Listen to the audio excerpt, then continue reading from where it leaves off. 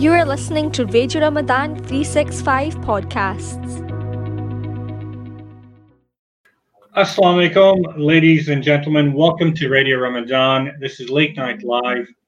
We have two special guests this evening. I hope you've been enjoying Ramadan and the rosés. Our topic today for the second installment of diabetes, this is going to be talking about lifestyle. So we're thinking about what changes can you make to improve your health and your lifestyle. So I'm going to introduce again Professor Jason Gill, who works at Glasgow University, has done phenomenal research in this area, and also in particular Dr. Nazim Ghouri, who works with the South Asian community, who's done a lot of research in this area.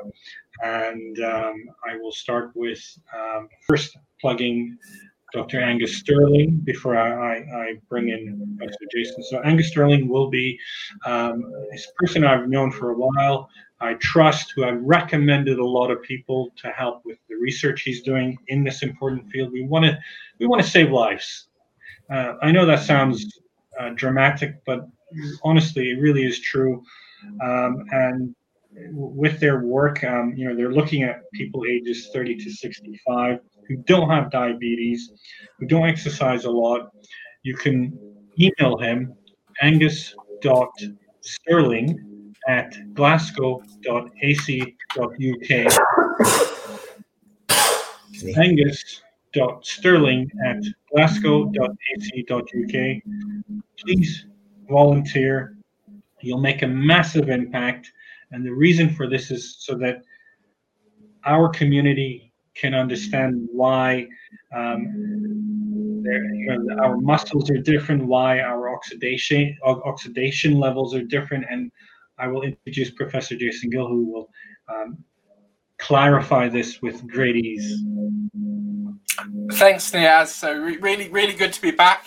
So the work Angus is doing is a study to try and understand a little bit more about why South Asians are at high risk of developing diabetes, and we're specifically trying to understand what's happening in muscle. So one of the things that we talked about in the last in the last show is that muscle is the sink for sugar in the body. So 80% of the sugar in your bloodstream goes into muscle.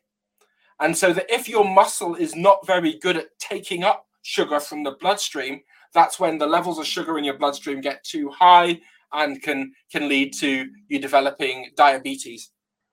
So we're trying to understand the metabolism in muscle in South Asian men. We're only studying men at the moment, men aged 30 to 65 who don't do much exercise but might like to start doing some more exercise, because one of the parts of the program is we're going to do an exercise intervention for 12 weeks to try and get people to be a little bit more active and be a little bit fitter, and to measure the effects of that exercise training program on these aspects in muscle's ability to take sugar out of the bloodstream. So what we're looking for is a group of men aged 30 to 65 who don't have diabetes, or South Asian, don't exercise very much. And we're going to make some measurements. We're going to do a test to measure how well insulin works at controlling your blood sugar. This involves infusing insulin into a vein and taking blood samples to try and work out how well insulin is working. We're also going to take a very tiny samples of muscle from the leg. They're called muscle biopsies, to understand a little bit more what's happening in muscle. And then what we're going to do is to get half of the people that take part to do an exercise training program, and then we're going to measure this again. And the other half of the people, they don't get the exercise training program initially for the 12 weeks, but then after they finished, they will get the exercise training program. So everybody gets exercise training. Some people get it in the context of the study, some people afterwards. So if you're thinking, look, I'm trying to get a little bit more physically active, I want to get a little bit healthier, this might be an opportunity to spur you into action. And doing so, you're also going to really help with the research to understand why South Asians have more diabetes and understand how we can intervene by improving our lifestyle to try and reduce that risk. Dr. Nazem, I'd like to introduce you. Tell us a bit about what you've been doing and how you know Dr. Sterling as well and the work that he's doing right now. So, for those that are unaware, I'm a consultant diabetologist in the Queen Elizabeth University Hospital and Great Cardiac Hospital in Glasgow. My background is I have done my own thesis with Jason and Naveed started about 13 years ago now. It's spanned around 2 to 3 years. And I've maintained, and my thesis was on the cardiometabolic phenotype of cessations. So the broad kind of theme I've just been involved with since my thesis in various projects, with reference to Dr. James McLaren's work and now to Angus's work. Now, Angus actually is one of the registrars who has worked with me in terms of from a clinical perspective. So he's trained under us, our team, for example. So I know Angus well from that clinical perspective, and also being part of the research team and one of the collaborators in the study. And the other advantage that I've got is that having already recruited and done research in cessations, I'm a known entity in the community. So it helps when it comes to recruiting for these studies, because it's all about, as you know, as word of mouth, people involved. If you don't have the bodies in, we can't do the research. And the way it works with cessations when it comes to recruitment is familiarity. So the routes of recruitment that we might have for other studies or involve people of non-cessation backgrounds may not be necessarily applicable to those of a cessation background. That's by the way our community works. So that's my involvement with things.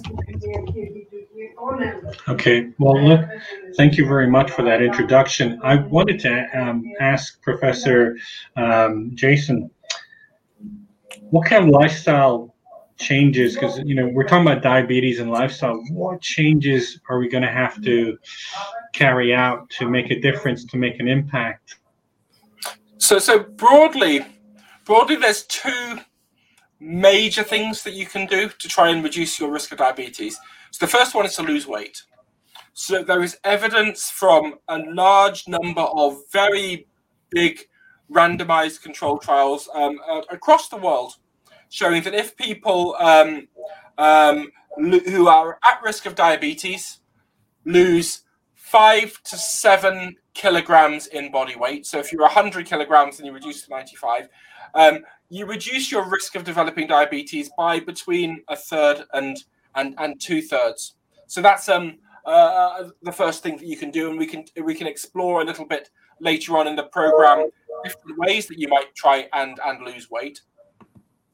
And the second thing that you can do broadly is to try and become more physically active. So there's two broadly different types of physical activity that we need to do. The first is what we call aerobic activities. This is activity where you're exercising your heart and lungs. So this is things like walking or cycling or running. So the idea is we want to increase the levels of aerobic type activity, which is broadly in line with physical activity guidelines saying you want to do at least 150 minutes of what we call moderate to vigorous physical activity per week. One thing that we can explore is maybe that number needs to be a little bit higher in South Asians and other ethnic groups. But the other thing that most people maybe are less familiar with is muscle strengthening activity is hugely important. There is really good evidence that people who engage in muscle strengthening activities, so this is things where you're lifting weights, seems to reduce risk of developing diabetes, and it seems to be work independently of the aerobic type physical activity. So doing a combination of both aerobic type physical activities, that's walking, running, cycling, whatever you want to do. The body's not fussy. You can do Bollywood dance. It doesn't really matter as long as you're doing things that get you out of breath and get your heart beating.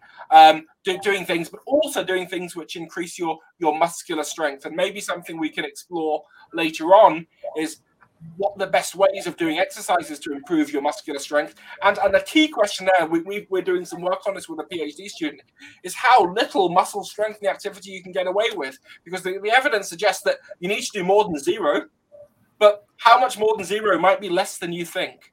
So this is something where you can get a really big bang for your buck from doing a really, really small amount of activity to strengthen your muscles, as well as the aerobic type activity. So to summarize, 3 things: lose a bit of weight, second is do some aerobic type physical activity, and we can explore a little bit later on about how you might do that and the best ways of doing that. And the third is to do some exercises which strengthen your muscles. And again, that's something we can maybe explore later on in the program.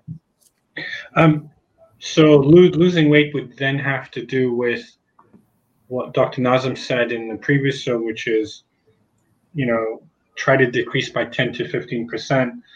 And I've often been saying to the groups that the cycling club I'm with, there's a fantastic cycling club in the South Side called Mern Cycling Club. And, whenever anybody's asked, I try to say, think about, decreasing by a third on your plate. Fill your plate up by a third less. And psychologically, even if they do half of that third, that comes to the 10 to 15% that Dr. Nazem said. So that could, in the long run, work. And let's try this in the long run. Now, I had an incident not so long ago where I was getting some tests done. I had a bad reaction to something that was given to me at the hospital, and I gained weight just over a 2-3 month period over Christmas. But last year, I pretty much lost 16 kilos. And not that I was overweight, but just by doing exactly what you both said. And that discipline is not always very easy. And when people have talked to me, they said, I love going cycling, I love going to the gym, but I love food. Yeah, so it's difficult. So one of the things that we see is how physically active you are, and the effects of carrying too much weight seem to be independent. So if you are too heavy and you are physically active, you will improve your health and reduce your risk of developing diabetes and cardiovascular disease and a whole host of other conditions. If you lose weight, you will also get that benefit. So we kind of need to consider both of them together.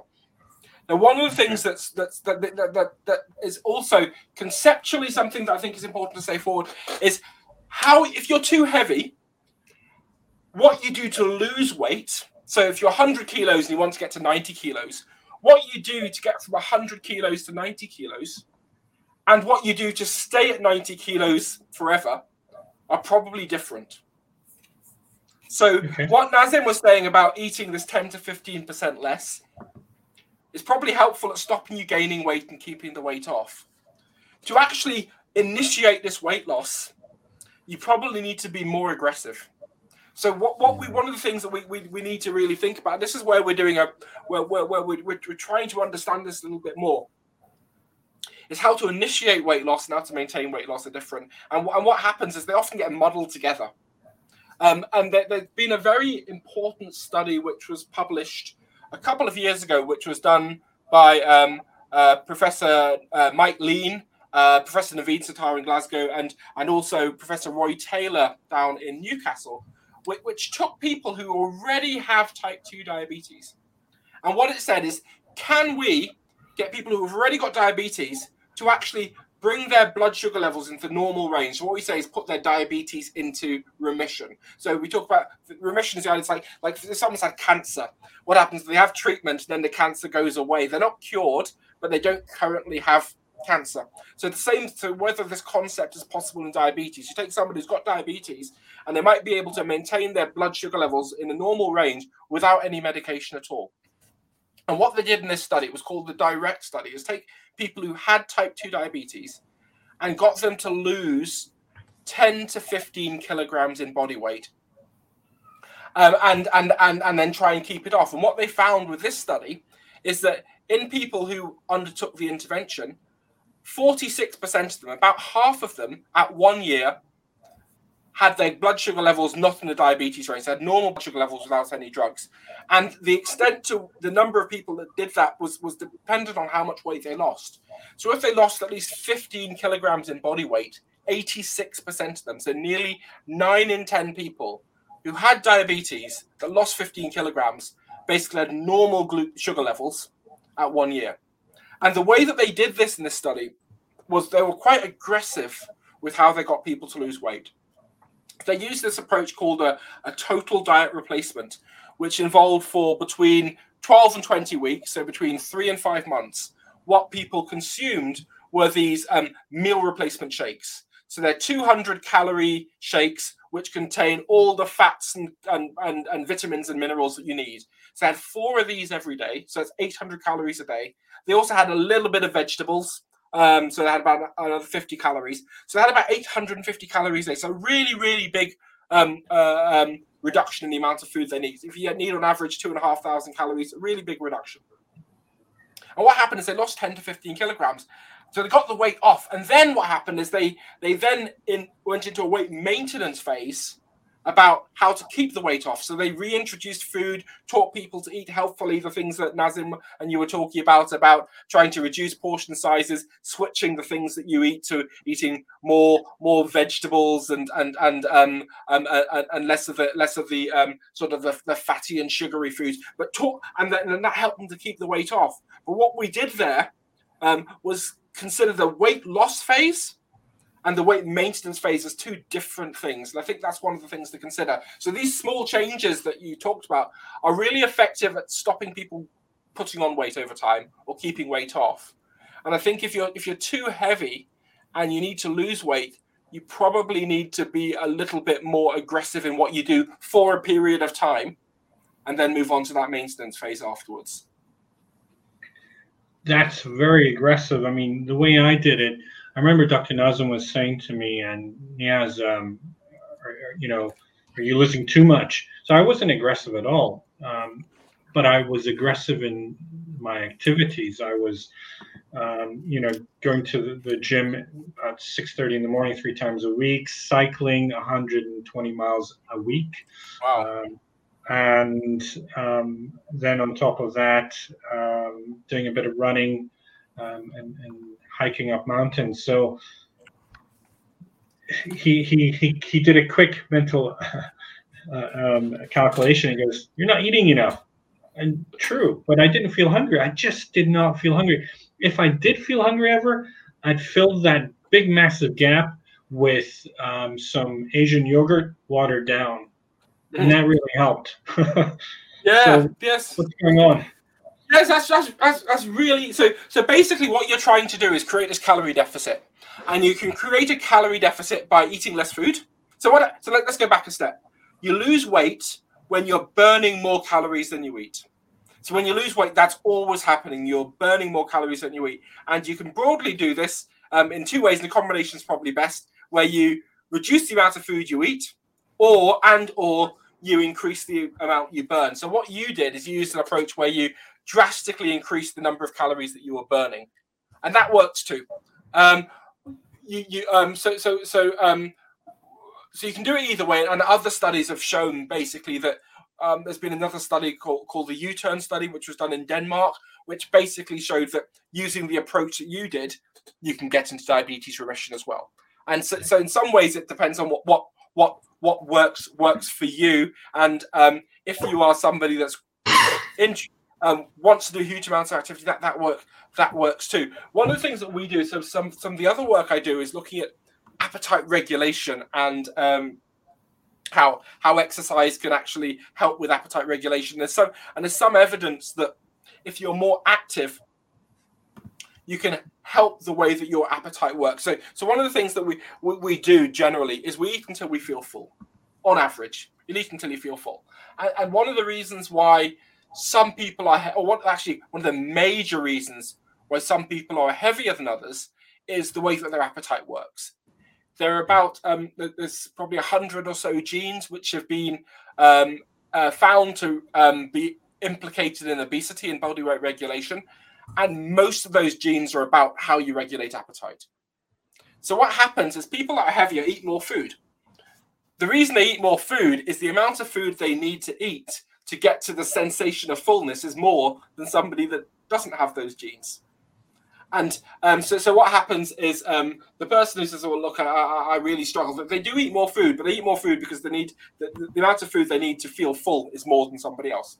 Now, one of the things that exercise seems to do is to help restore that balance a little bit, so that if you exercise, the relationship for how well your appetite works relative to how much food you need to eat seems to be a little bit better.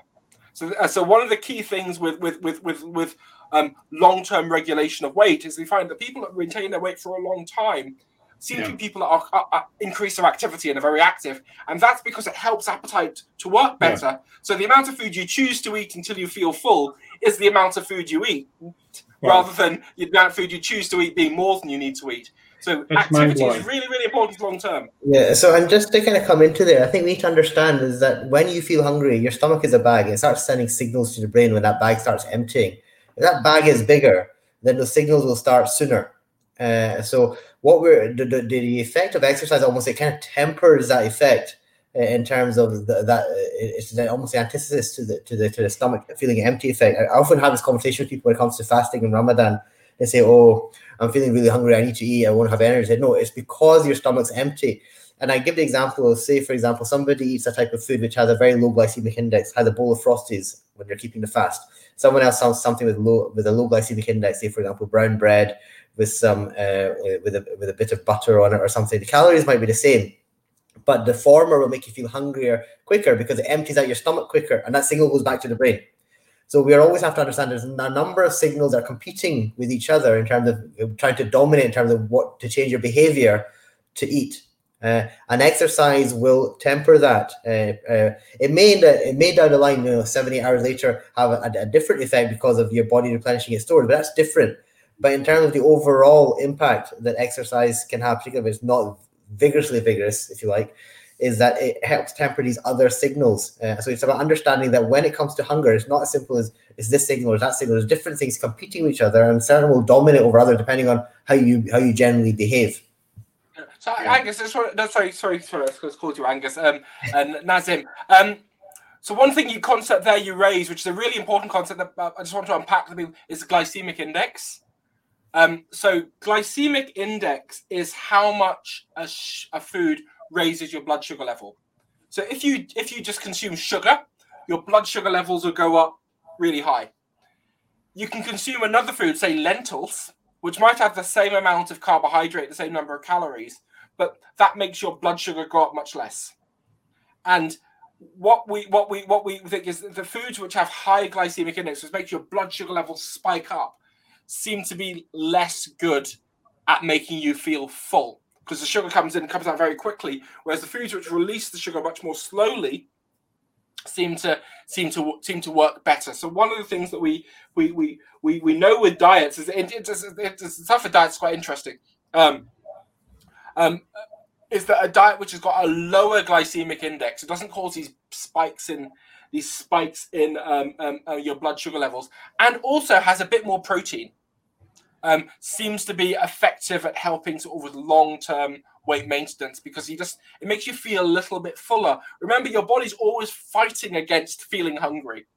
And so if you can make your body feel full with consuming fewer calories, that takes willpower out of the equation a little bit, because one of the things is you can feel hungry for a period of time, but then you want to eat something. So what you want to try and do is damp down those feelings of feeling hungry. And one of the ways to do that is to have these foods which are lower glycemic index, and maybe after the break we can talk a little bit more about that, and a little bit more protein.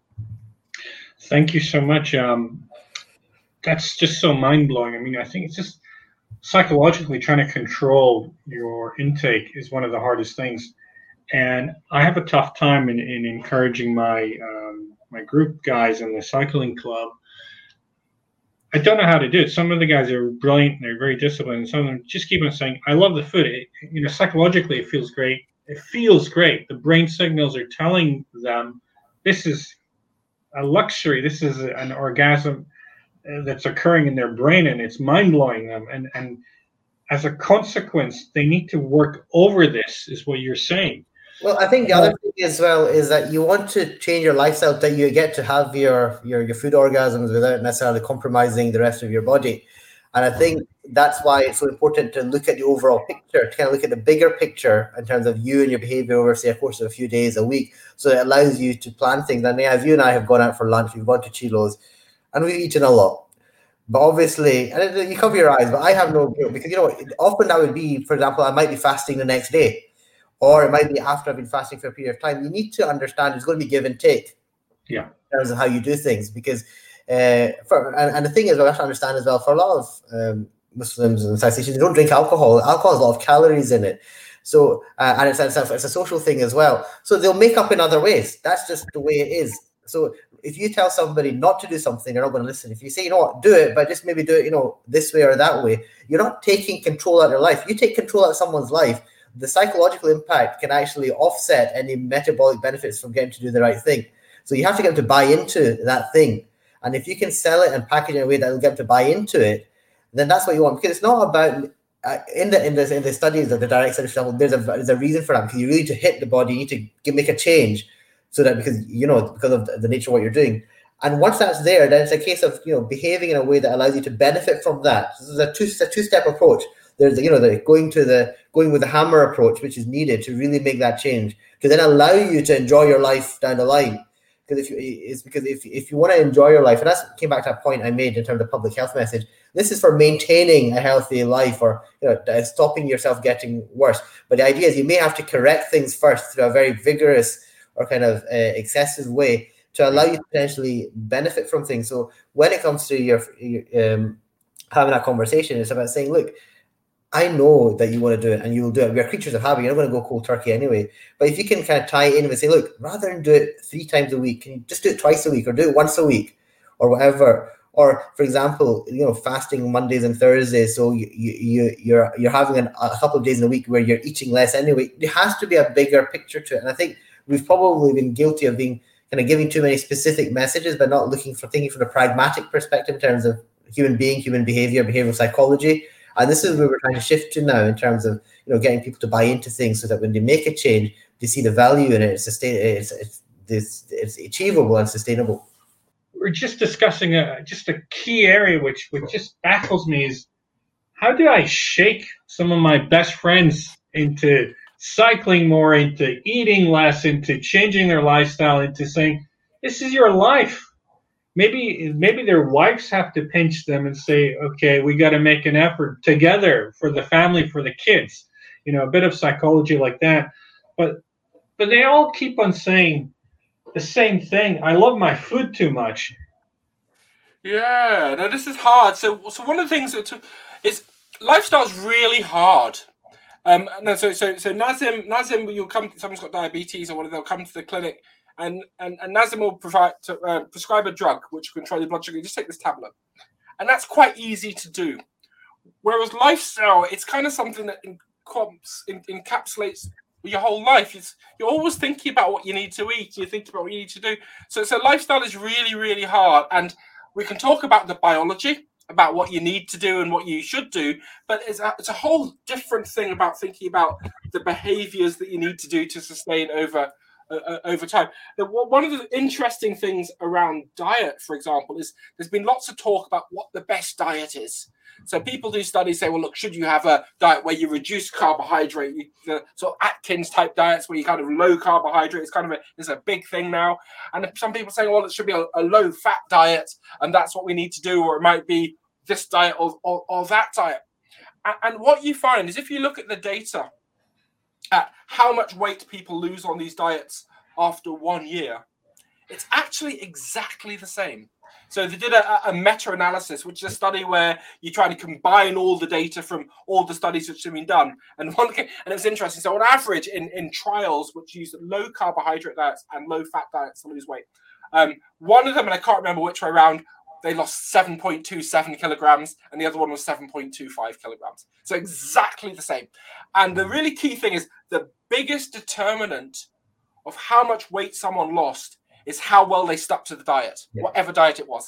Agreed. So the key thing is sticking to the diet rather than what the diet is. So that tells you that the behavior of actually sticking to it is important. So in terms of maintaining or losing weight and everything, so I think one of the key things is, choose a diet that you like. Choose one that you're going to stick to. It probably doesn't matter what it is, but as long as you can stick to it. And we're interested in doing this work where we're trying to set up some studies where what you do is give someone a choice. If the diet's not working, you change it.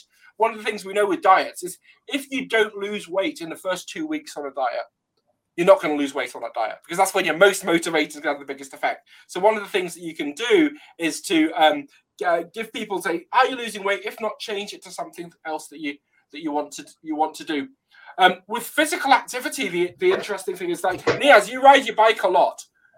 You're aware of the health benefit that you get, but the reason you ride your bike is you get something else out of it. You enjoy it, you have fun, you catch up with your friends, you do all those things. So the reason that gets you out on the bike tomorrow is you have the health thing in your background, but the reason is I get something else out of it. I enjoy it. It's part of my identity. It's all these other reasons. So I think one of the things that we need to do when we're thinking about the lifestyle changes is do something you get something else out of as well. So something you enjoy, you catch up with your friends, it's part of who you are.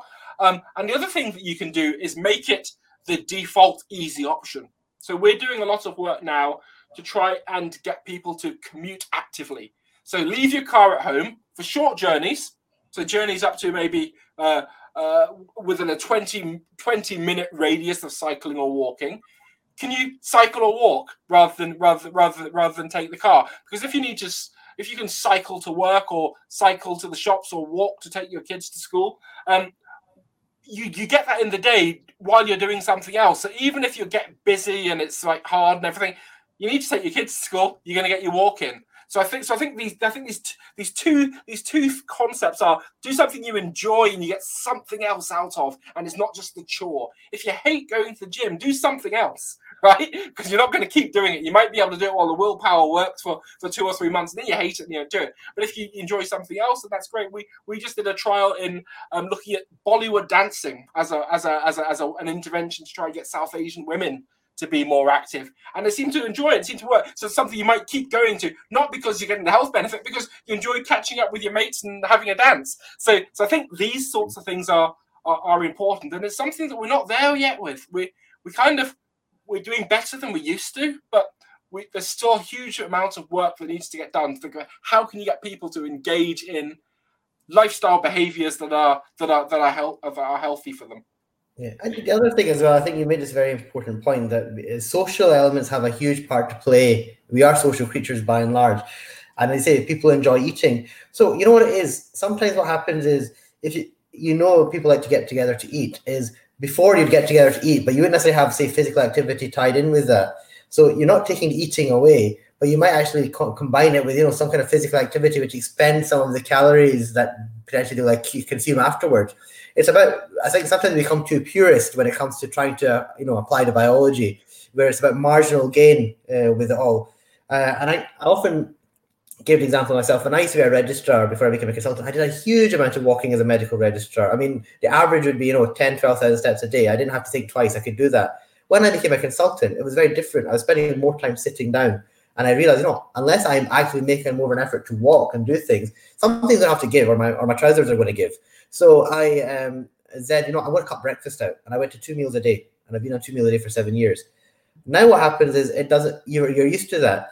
It also means that if I'm saying mentally that I want to have, say, 2,000 calories a day, I don't have to spread that between 3 meals. I can spread it between 2 meals. So, I can actually enjoy some of the food I like. So actually what happens is I look forward to living this way because it means I can enjoy aspects as well. So I can go out with Niaz and have a Chilos and 99 burger and a milkshake after, because that's me for 24 hours potentially.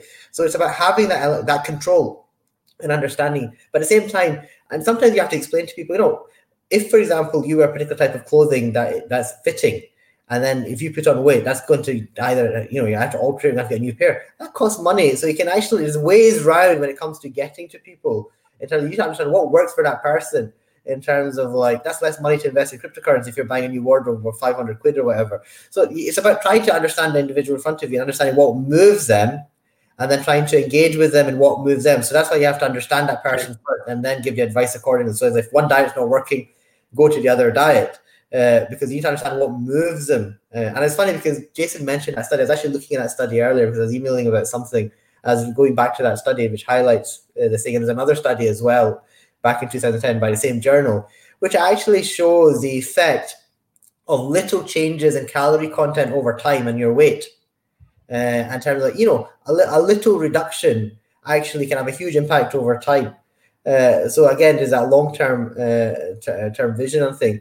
The other thing as well is that if you're trying to get people to engage, is that if you make it unrealistic or they see you as Hitler, unless you can like punish them like Hitler, they're not going to listen to you. A question to both of you, if you can answer it in about 30 seconds or less. Did exercise save my life? So one of the things, I'm going to answer it in a slightly different way. So if you take the London Marathon, for example, so you get 30,000 people odd running, and then every so often you get somebody who dies during the race. Every so often that happens, and then there's a big talk about running's not very good for you. You increase your risk of having a heart attack, and should we do it? But what you don't realize is all the heart attacks that didn't happen for the other people that took part. So we know on average that being more active reduces your risk of having a heart attack by about 20 to 40%.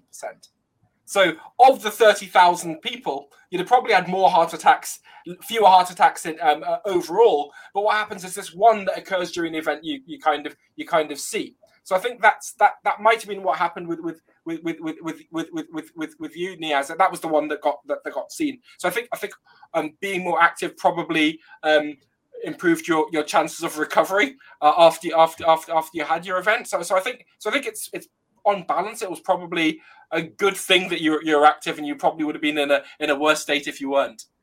Yeah, and just building on Niaz, look, I know your family history, okay? So the answer is you probably didn't have a fatal heart attack because of your exercise. You know, maybe your genetics are such that you're going to have a heart attack anyway. But because of what you've done, unlike with other people for whom it was fatal, including your father, it wasn't for you. Absolutely. So just for the listeners, not long ago, last year in November, I went for my normal cycle ride. I would do 100 to 120 miles a week, very fit, and a wonderful good friend of mine who's also a doctor, Dr. Kashif, who won't mind me saying, it saved my life.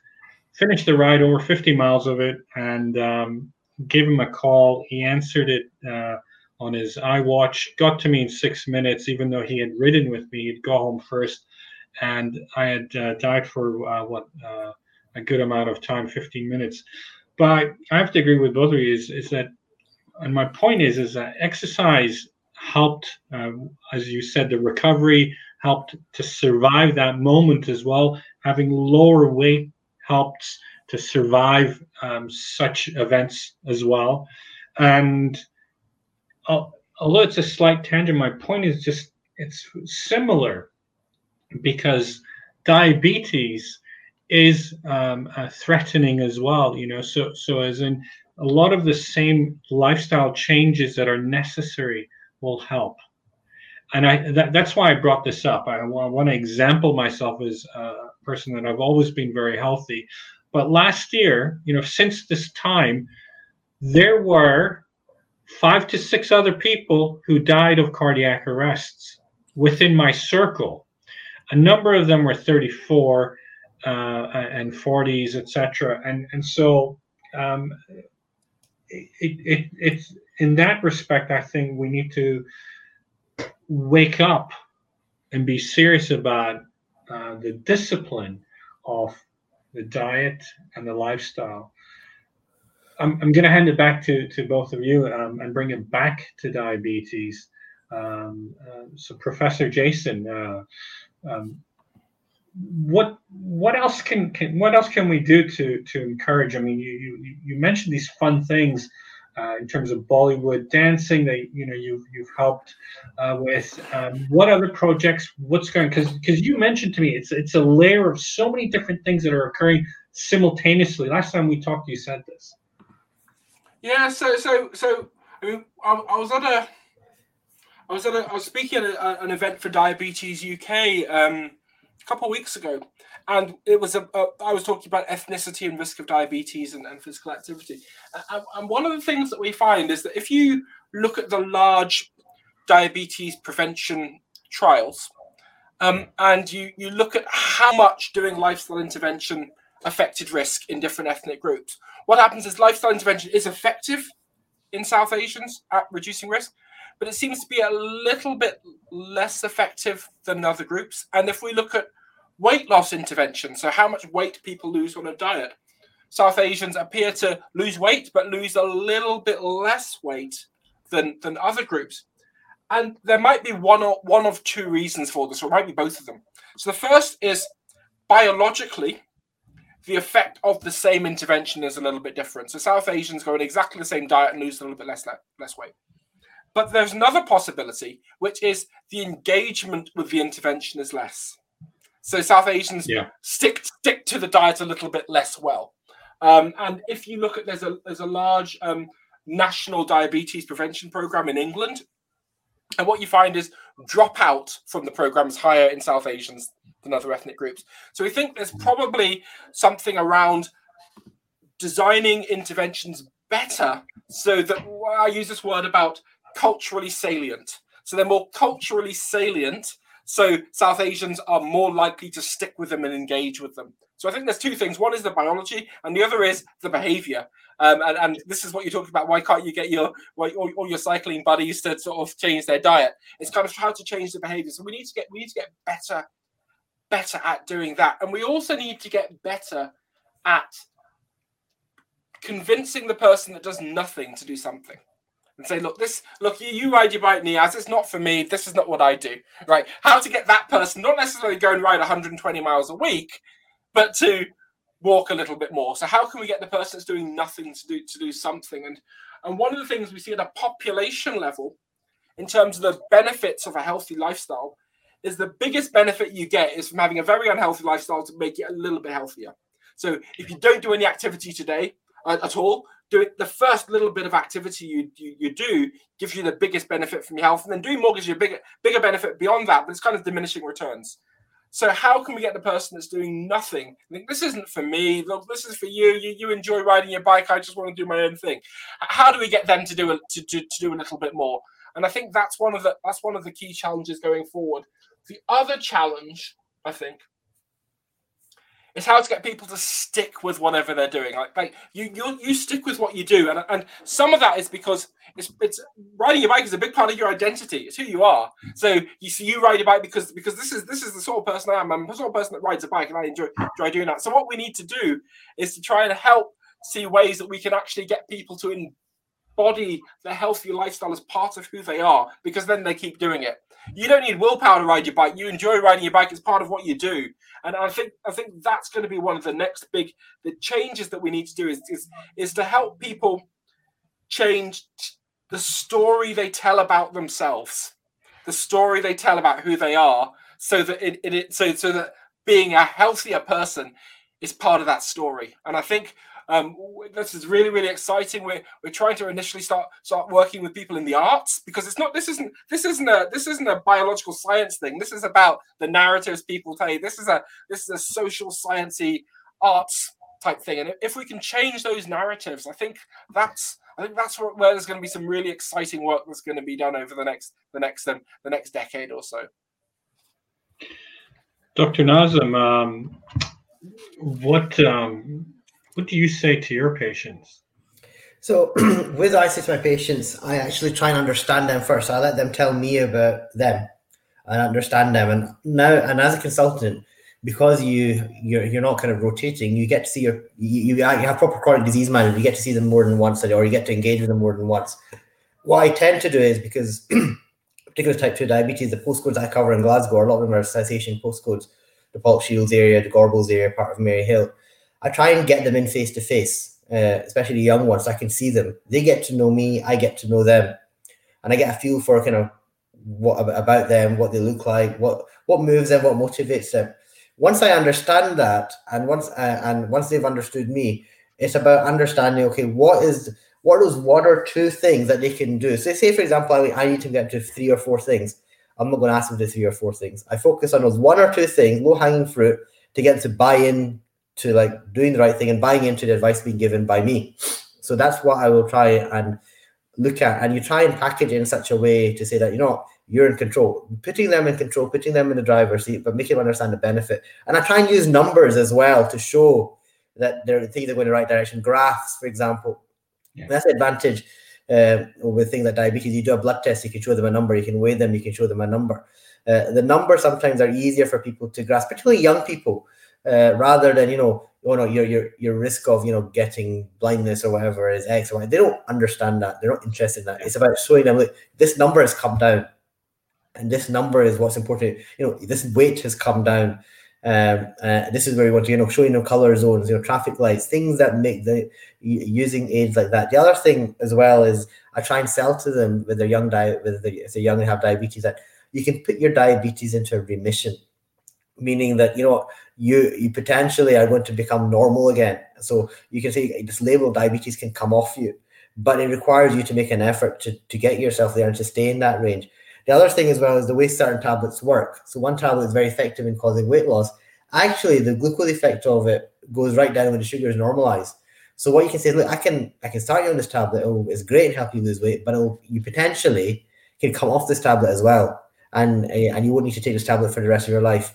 And you're saying that this tablet works well with you, because the thing with young people is that they've not been so far down the garden path that, the pancreas has failed so much that they'll still need support, even if they kind of lose weight and they're doing all the right things. It's about demonstrating you're at a stage in life where if you make the changes now, it can have lasting benefits as opposed to temporary benefits or, just additive benefits. So I try and engage with them that way. And I think a lot of it as well is that allowing them to kind of make mistakes and let them see for themselves. So sometimes, if I tell you now, don't do this, you won't listen to it. But if you make a mistake and see for yourself, you're not going to make that mistake again. So sometimes you let them make a little mistake to show that, you did this, your number's gone up.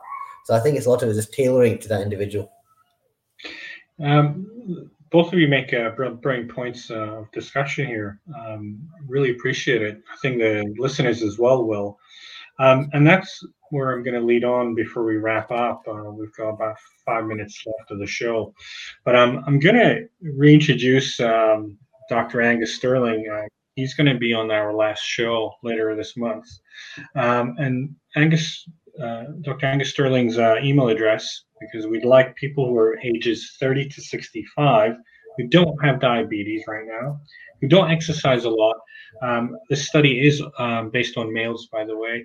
So if your husband, your son, you care about, needs to exercise a bit more, my guests today, Professor Jason and our future guest, Dr. Sterling, will be able to help. They're going to offer basically doing like a full MOT on the body. And I've had one of my friends who's a super athlete, won't mention his name, but he's a super athlete. And I think Professor Jason said to me that no matter how much glucose he's given, he uses it all up, even excess amounts. And so to me, that's motivation that, we can all become like him. He was in poorer health a few years before this. Before he made a change in his lifestyle. So this MOT means they're going to check you over. They're going to, give you access to a gym, put you in a training, and you'll see like before picture of your health status, your body, your whole system, and after status. I'm simplifying it for a reason, because it should be noted that when you make an active change, even if it's a little bit, it can make a significant long-term difference. Dr. Angus's email address is angus.sterling@glasgow.ac.uk. I'll repeat that, angus.sterling@glasgow.ac.uk. We really, really need your help. If you're listening in and you're in the Glasgow area, Glasgow suburbs, please do help and reach out. We have just a few minutes, 3 minutes left. If I could ask Professor Jason to wrap up for a minute or two, and then Dr. Nazim as well. We've discussed why diabetes. We've discussed now the lifestyle changes that are necessary, and hand it back over to you. Yeah, thanks, Nian. So please, if you fit in the category of people that we're looking for Angus Sterling's study, please do get in touch. That's men aged 30 to 65 who don't have diabetes and don't exercise very much. So I guess there's three things that we can do with our health to try and reduce our risk of developing diabetes. And these things actually reduce your risk of developing heart disease as well. So it's not just diabetes it prevents. These healthy things seem to work across all these different conditions. One is to try and lose a little bit of weight. So if you're carrying too much weight, try to lose we say at least 5% of your body weight, so about 5 kilograms. More is better, but if you can get to that, that's a good target. The approaches that you can do, it seems to not matter hugely what diet you go on, but you just need to stick to it. So choose a diet that you think you can stick to. If you want to get an initial big jump with weight loss, you can go onto one of these total diet replacements where you're drinking shakes for just 4 200-calorie shakes a day. That works really, really well if you want to get a kickstart and you want to get 10 or 15 kilos off. But you don't need to do that. And the other thing is be more physically active, and be more physically active in two ways. One is aerobic type activities. So this is walking more, riding your bike, things like, or Bollywood dancing, whatever works for you. And then finally, do a little bit of muscle strengthening activities. With muscle strengthening activities, the amount you need to do doesn't need to be a lot. The key thing with this is you probably only need to exercise each muscle group once per week. But the point is you need to exercise it to the point of fatigue. So if, for example, you want to exercise your chest muscles, you want to do press-ups, just do them once a week. But you just need to do them until you can't do another press-up. And then another day you can do squats, just until you can't do another squat. And then you can do sort of shoulder presses 1 day a week, and that will take you a minute. So maybe 6 minutes of exercise per week, once for your shoulders, once for your back, one for your chest, once for your abdominals, once for your glutes, and once for your thighs. 1 minute per week of really hard resistance exercise until you can't do it anymore is probably enough to actually have a substantial benefit. So bit of resistance exercise, which is the thing you might not have been thinking about, increasing physical activity, and changing your diet to try and lose a little bit of weight are the few things I'd suggest. Thank you so much, Professor Jason. And we just have a little bit longer. Dr. Nazem, if you could give us your summary, please. Yeah, I think I'm not going to reiterate what Jason said because that's exactly the case. But I think the most important thing is when it comes to making change, you need to understand why you're making that change. I need to enjoy or find some enjoyment in making that change. Otherwise, that change will not last. And that's the most important thing. Now, whether you do it on your own or whether you do it as even with your family or with your friends, you have to identify what works for you. And the reason I'm saying that is by putting yourself in control, the ball's in your court to do the right thing. It's not about doing it for me. It's not about doing it because to tick a box. It's about doing it because you believe it's the right thing to do. And hopefully with that perspective, you at your own pace will eventually get to where you want to get to.